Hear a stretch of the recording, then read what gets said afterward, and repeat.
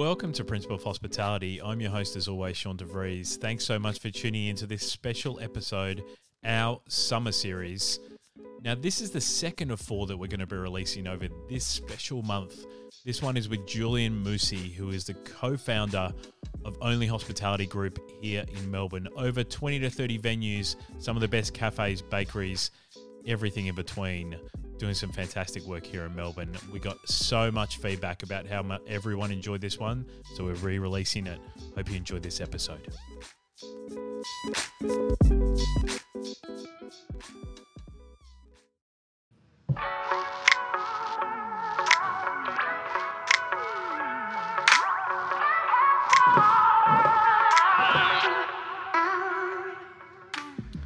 Welcome to another Principle of Hospitality podcast. Thanks so much for tuning in. Fantastic to have you listening along. The Only Hospitality Group is one of the premier hospitality groups in Victoria. Julien Moussi is the director of this amazing brand, which includes Bentwood, Glover Station, Mob at Camberwell, Clubhouse in Malvern, Electric Sunday, and heaps more, including Inglewood Coffee and Juliet Bakery. It's fantastic to talk to him today and really talk about how he has grown this business. Hey, Julien, how are you? Good, thanks, mate. Thanks for having me. Absolutely fantastic to have you on, mate. I have watched you from afar for a long time, so it's really fantastic to have a chat. If you can hear the background noise, we are actually in Bentwood in Fitzroy, which is a fantastic location. Absolutely beautiful. So, Julien, how did you start out in the industry, mate? Started making coffee a long while back in Canberra when I was over there for footy, and came to Melbourne and was a personal trainer and had a goal to open a cafe one day, but I knew that I had to sort of save a bit of a kitty, and we were doing coffee carts at events, football grounds, little athletics complexes, and then probably about 18 months in, I saved enough money and opened up my first venue in 2012 called Annoying Brother Espresso. Wow. Now, you actually come from a VFL background, right? I cop a bit of flack about this because my mates keep telling me, "Were you still running that story?" No, look, I used to, footy was my life and my dream when I was a young fella, not too dissimilar to a lot of young boys running around, and girls now. But obviously that dream was, to play footy. And I was on a VFL list for a few years. Pat was very injury prone, so that didn't last too long, and I was very realistic about where I was at. So I knew that I had to get serious outside of footy, and that's really where the side on the career of coffee and cafes and hospitality. That's where it started. So when you first opened, that first venue back in 2012, like, what was surprising for you when you opened it? Like, I'm sure you must have been, playing footy along, and then you decided all of a sudden you want to do this coffee venue. What was the biggest surprise when you came into it and started running it yourself? Biggest surprise was probably how difficult it was, especially back then, to find, I'll say chefs in general. It was very difficult to find chefs back then. Yeah, right. We're actually going through a bit of a difficult time at the moment with COVID to find skilled chefs in Australia because of all the travel and visas being on hold and all that. So, but that was probably the biggest eye opener, was just to really settle the team down with, the skill set that I really wanted in the store. That was a really big eye opener. I remember, I think I cried on the first day I opened because of how I read a comment saying that if you're not embarrassed on day one, then you've opened too late. And I've always operated like that. So I was embarrassed on day one. Looking back, bloody hell, you cringe at the thought of what it was like back then. But you got to do it. And I talk about banning perfection in the workplace because it's time wasting and it stunts growth. So, and that's how I operate.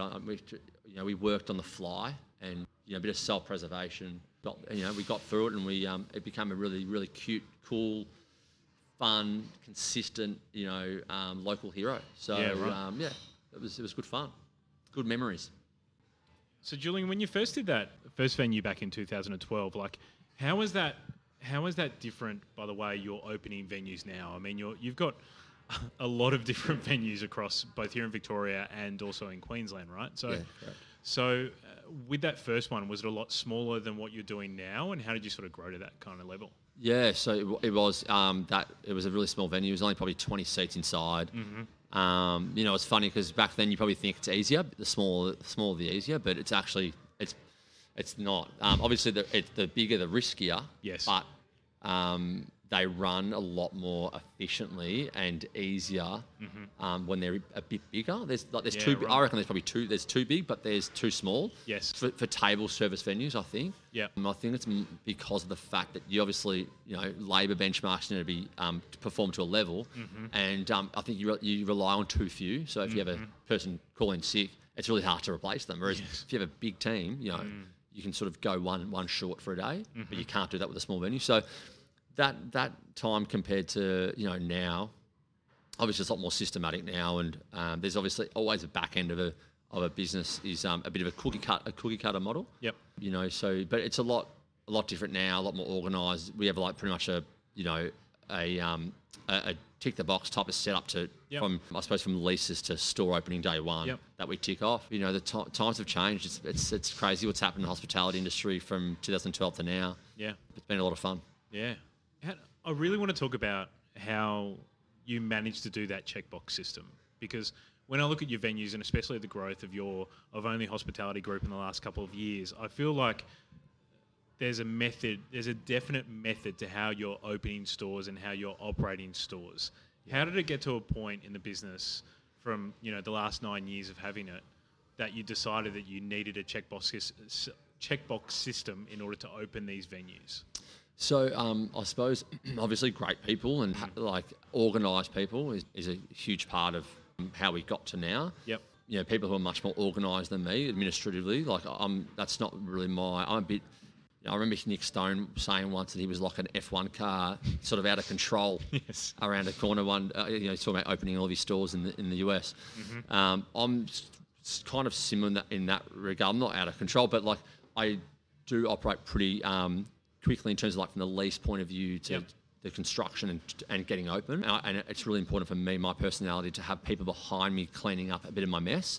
My wife, Christy Lee, who's, we've got 2 kids now, so her role's become a bit more, she works more so on projects now, as opposed to a particular role in the business. But she's been a huge part of the organisation and those box ticking type of paperwork that we have. And, along with my brother-in-law is also a partner of the business, Christy Lee's brother, Stuart, who's also the CFO. So he's a big part of it. He's very organised. And then now, we've got Tony Pantano, who's a partner of the business and general manager, former Bluestone Lane, used to work in the Dimartino Group back in the day, and our executive chef, of course, Nikki Campbell, who's an absolute gun operator, extremely business savvy, great with a lot of chefs out there I think are pretty loose with numbers and I think operate a bit irresponsibly sometimes with the sustainability for the business, whereas she's very much very organised with how we roll out our menus and labour costs and all that. So it's a great team. We've got 5 core partners that are really crucial to how we do things, and have got us to a point now where it's super systematic and organised.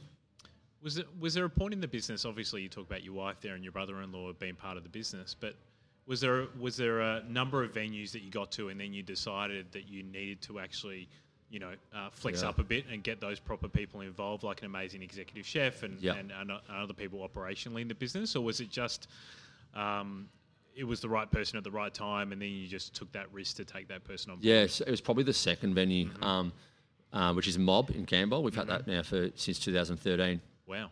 So my first venue, Knowing Brother, probably did like 500 grand revenue, thereabouts. Yes. Maybe a bit less even. And then Mob, in its first year, I think did like about 1.8 or 2 mil, close to 2 mil in its first year. It was my second venue. I was 24 years old, so out of my depth. It's not funny, right?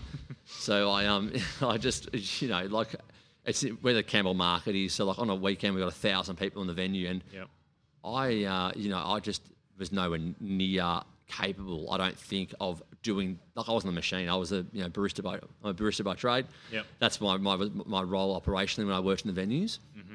And it was just impossible for me to run the venue from the machine, and talking about payroll, looking after the back end with, auditing the numbers, the cost of goods, the labour model every week. I needed people to come on board. So my brother-in-law was working. He was one of my first ever employees, was my brother-in-law on the floor. Yep. And Chris led a full-time job. with L'Oreal or GSK, I'm not sure which one it was at the time, and she would work with us on weekends. And then we met Nikki, with the executive chef, in the second venue. So all the people sort of came all together in the second venue. Yes. And then that's sort of when things, flourished, and then we all started to, see that the big picture was there, that we had a really great model that we could replicate over and over, which is and thankfully everyone was on board and came along. So and here we are now, 26 venues in, 8 years later or 9 years later. Does it scare you sometimes when you think about how many venues you actually have? I mean, that's an amazing success in 9 years to have 26 venues.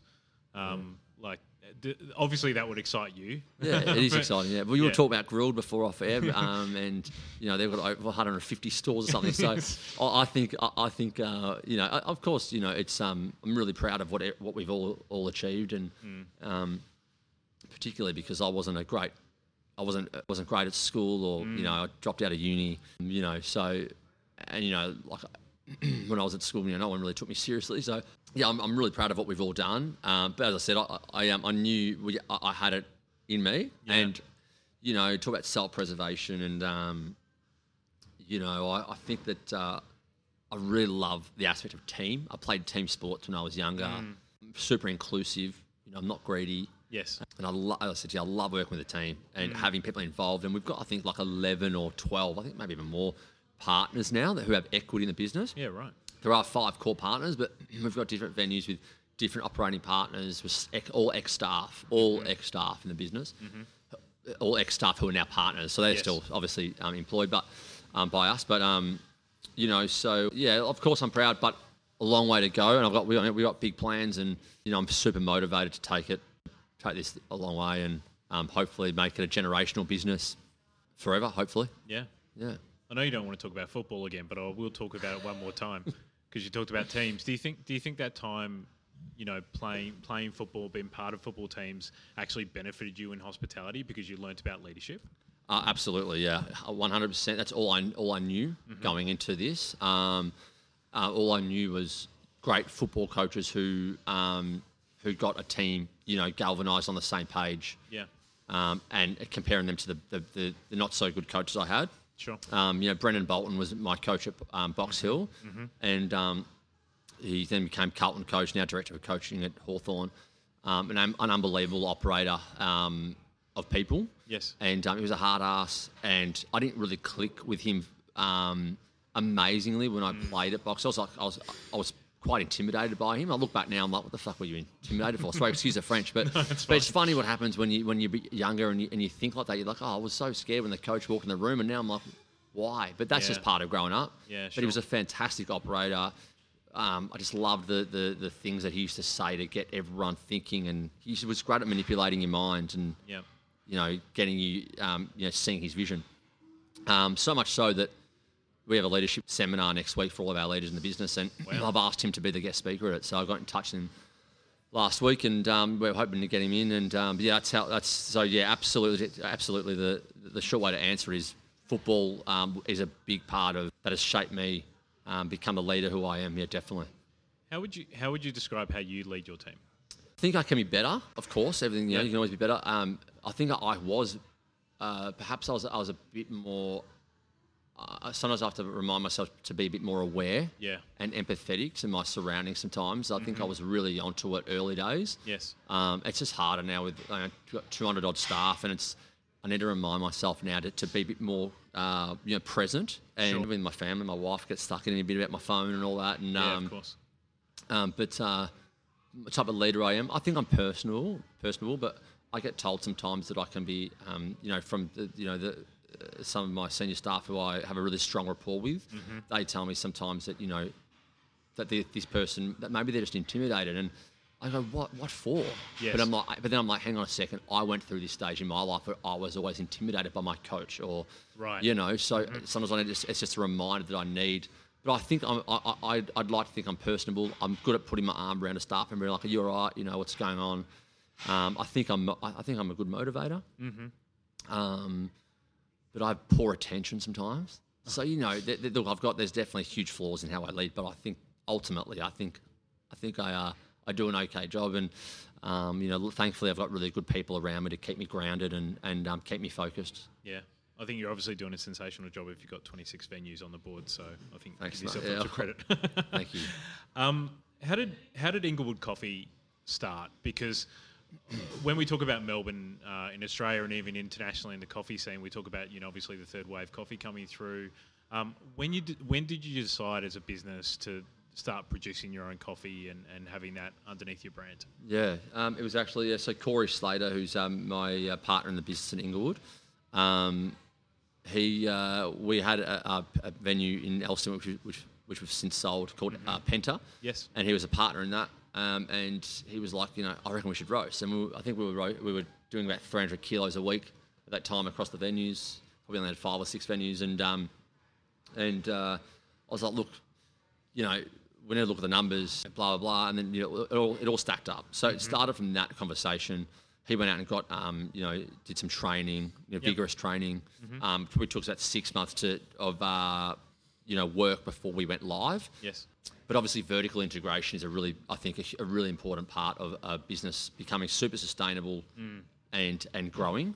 100%. And it was obvious that coffee is the biggest part. It was our biggest invoice every week was our coffee supplier. So managing that supply became a huge step forward for us, and really was a real big fork in the road moment where we got great momentum from that decision. So.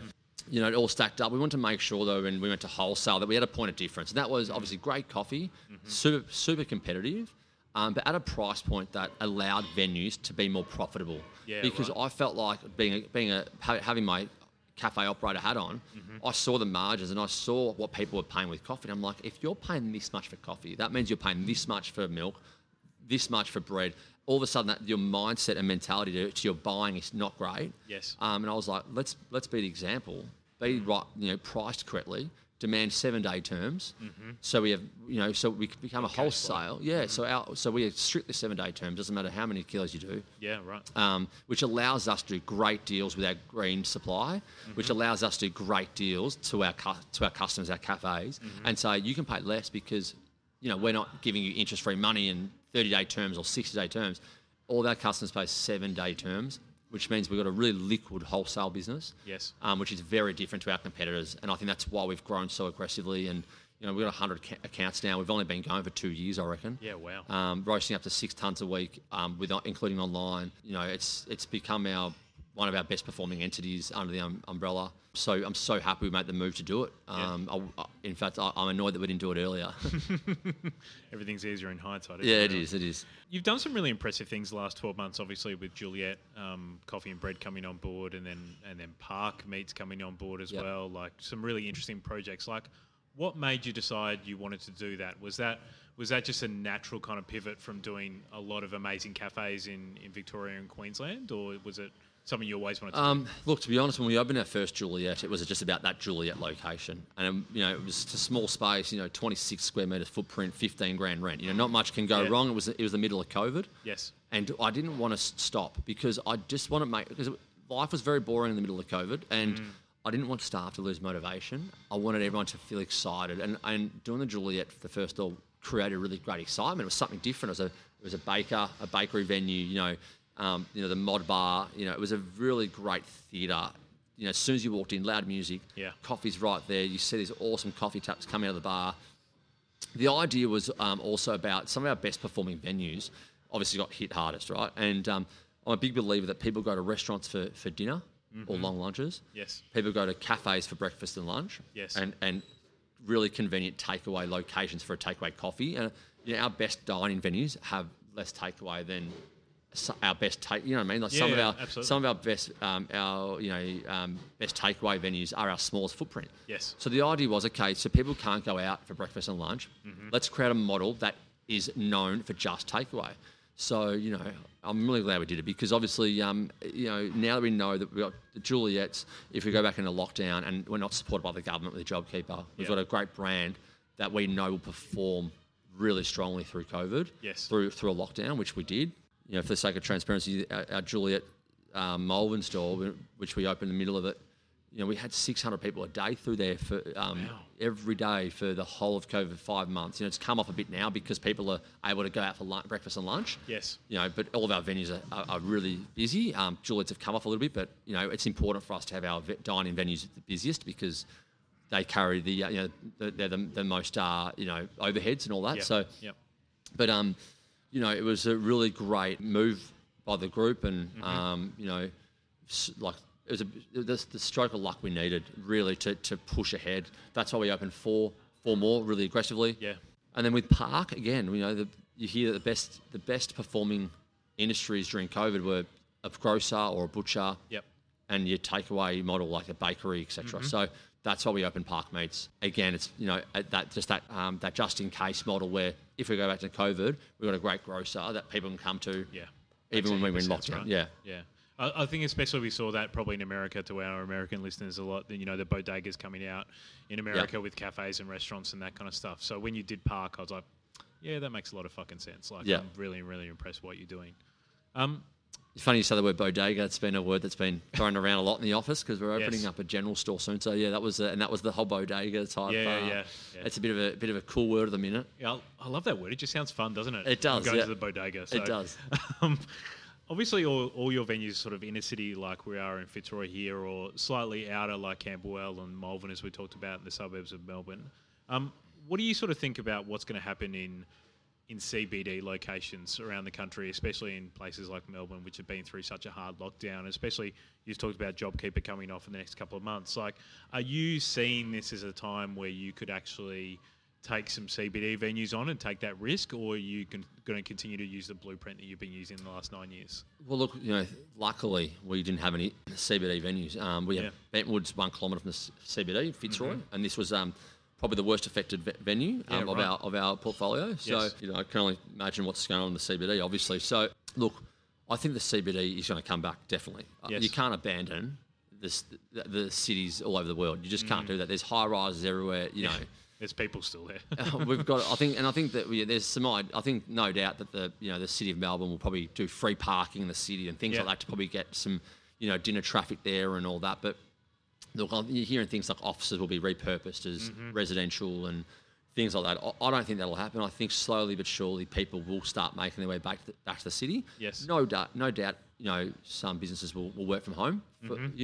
A portion of their workforce will probably work from home for a long time, maybe forever. But I still think that ultimately the city will come back in full force. Might be 2 years, 3 years, whatever. We're not looking there just yet. We're probably looking. We've always been in the suburbs. Yep. Southeastern's been really our corridor that we've really focused on. We're certainly going to grow that. For the minute, we'll definitely look at the CBD. We've always wanted to get there eventually. Yes. And by pure luck, we haven't done it yet. That was just luck. We could have easily had 5 or 10 stores in the city, and thankfully we don't yet. But absolutely. Yeah, look, I think we'll come back there. We'll look there eventually, not just yet. And for the minute, we'll just focus on the suburbs for now. Yeah. Yeah. Is there a reason why you did do the suburbs at the start? Was it a rental aspect that you're looking for lower risk in the suburbs, or was there an actual reason why? There was, I suppose, about what you know first. Sure. You focus on what you know and the suburb where you're comfortable with. You take out one major element of risk. So that's where I grew up. All the suburbs that we firstly opened in, it was where I grew up in Hawthorn East. So Camberwell, Burke Road. And you say low rent's not really. I mean, I paid nearly $200,000 at Mob. So yeah, true. It's not really about rent, but some of our stores we own the freehold of. So in terms of capital, I mean, we're not buying a shop front in the city. Very unlikely. Hopefully one day we can do that. But we focus on suburban pockets where we could see real upside in repurposing the building into a cafe and changing the use and all that stuff. It's more so just about focusing on where areas that I knew really well. And knowing the numbers, the density. I have a bit of a formula about density. Looking at the density per square kilometre, right? With cafes per square kilometre, yes, and just doing a basic calculation and whether it stacks up from that end, and focusing on amenity. Is there supermarkets? Train stations, things like that. They all come into conversation. Yeah. because I want to go a bit deeper into that and how you pick sites, because I'm sure you're flogged so many different sites every day that you could potentially go into. Yep. And if you really wanted to, you could have 100 sites right now based on the time you've been in business. And I credit you for not doing that and actually have a group of venues which have heart and soul and actually do the right thing by the industry. So I'm really thankful to you doing that. Yep. You know what I mean? But how do you pick a site? Because in this next period of this year in 2021, I think there's going to be a period of opportunity, right? Where brands that actually have brands that aren't what I call Me Too brands are going to have opportunity when places come up for lease. Yeah. So how are you going to pick your next sites moving forward? Is it a look and feel? Is it going into those sort of those demographics that you were talking about just then? Yeah, look and feel is really important. Like I think old facade buildings, like we acquired Glover Station in the middle of the pandemic. It's a beautiful site. It's a great site, and we've always loved that venue internally, and I knew the owners quite well. We supplied them, and they were looking to move on. Yes, and we were able to get a deal done there, and so a site like that, like it's a old Tudor revival building, got so much character, so unique. So you're already so far ahead of the next joint down the road on a plain Jane strata development, glass facade, that's just sterile and boring. So that's important. Originally, it was about opportunity. So, with Bentwood, for example, it was a development. We got 40% of the first term in incentive. Yep.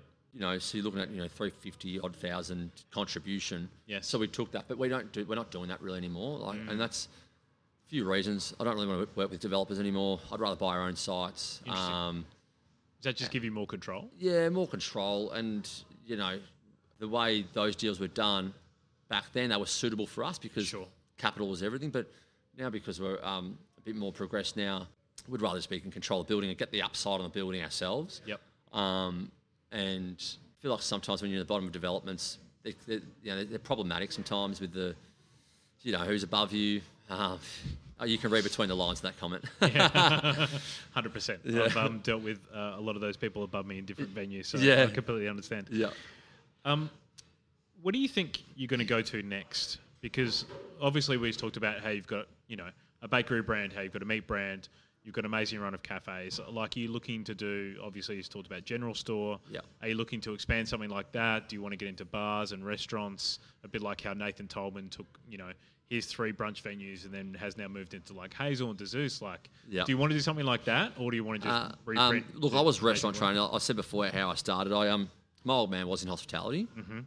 But when I worked in his restaurant for like 6 months when I was finished school. I didn't really like it. I wasn't, I wasn't into it. My old man's a massive mentor of mine. Get a lot of advice from him, and I'm the youngest of 6, so he's like 77 now. So, but he's been a great person to lean on. Yes. My dad used to be before this restaurant. He used to have a lot of pubs. He went through a bit of financial hurt in the late 80s and lost a lot of his venues during the recession. Yes. But one of my dreams is to buy one of the venues he used to own. Oh, that's cool. So that's what I'd really like to do. So we really got close to that actually just before COVID happened. Mm-hmm. We nearly bought the now Smith. Oh, wow. Which was called the Edward Tavern back in the day. He used to own that. The one in Paran. Yeah. It was nearly a done deal. It fell over last minute, which I was pretty flattered about, but probably a good thing that it happened. Yes. Little things like that were really important to how we went ahead in COVID, because had we taken that, it would have been a bit more difficult. Yes.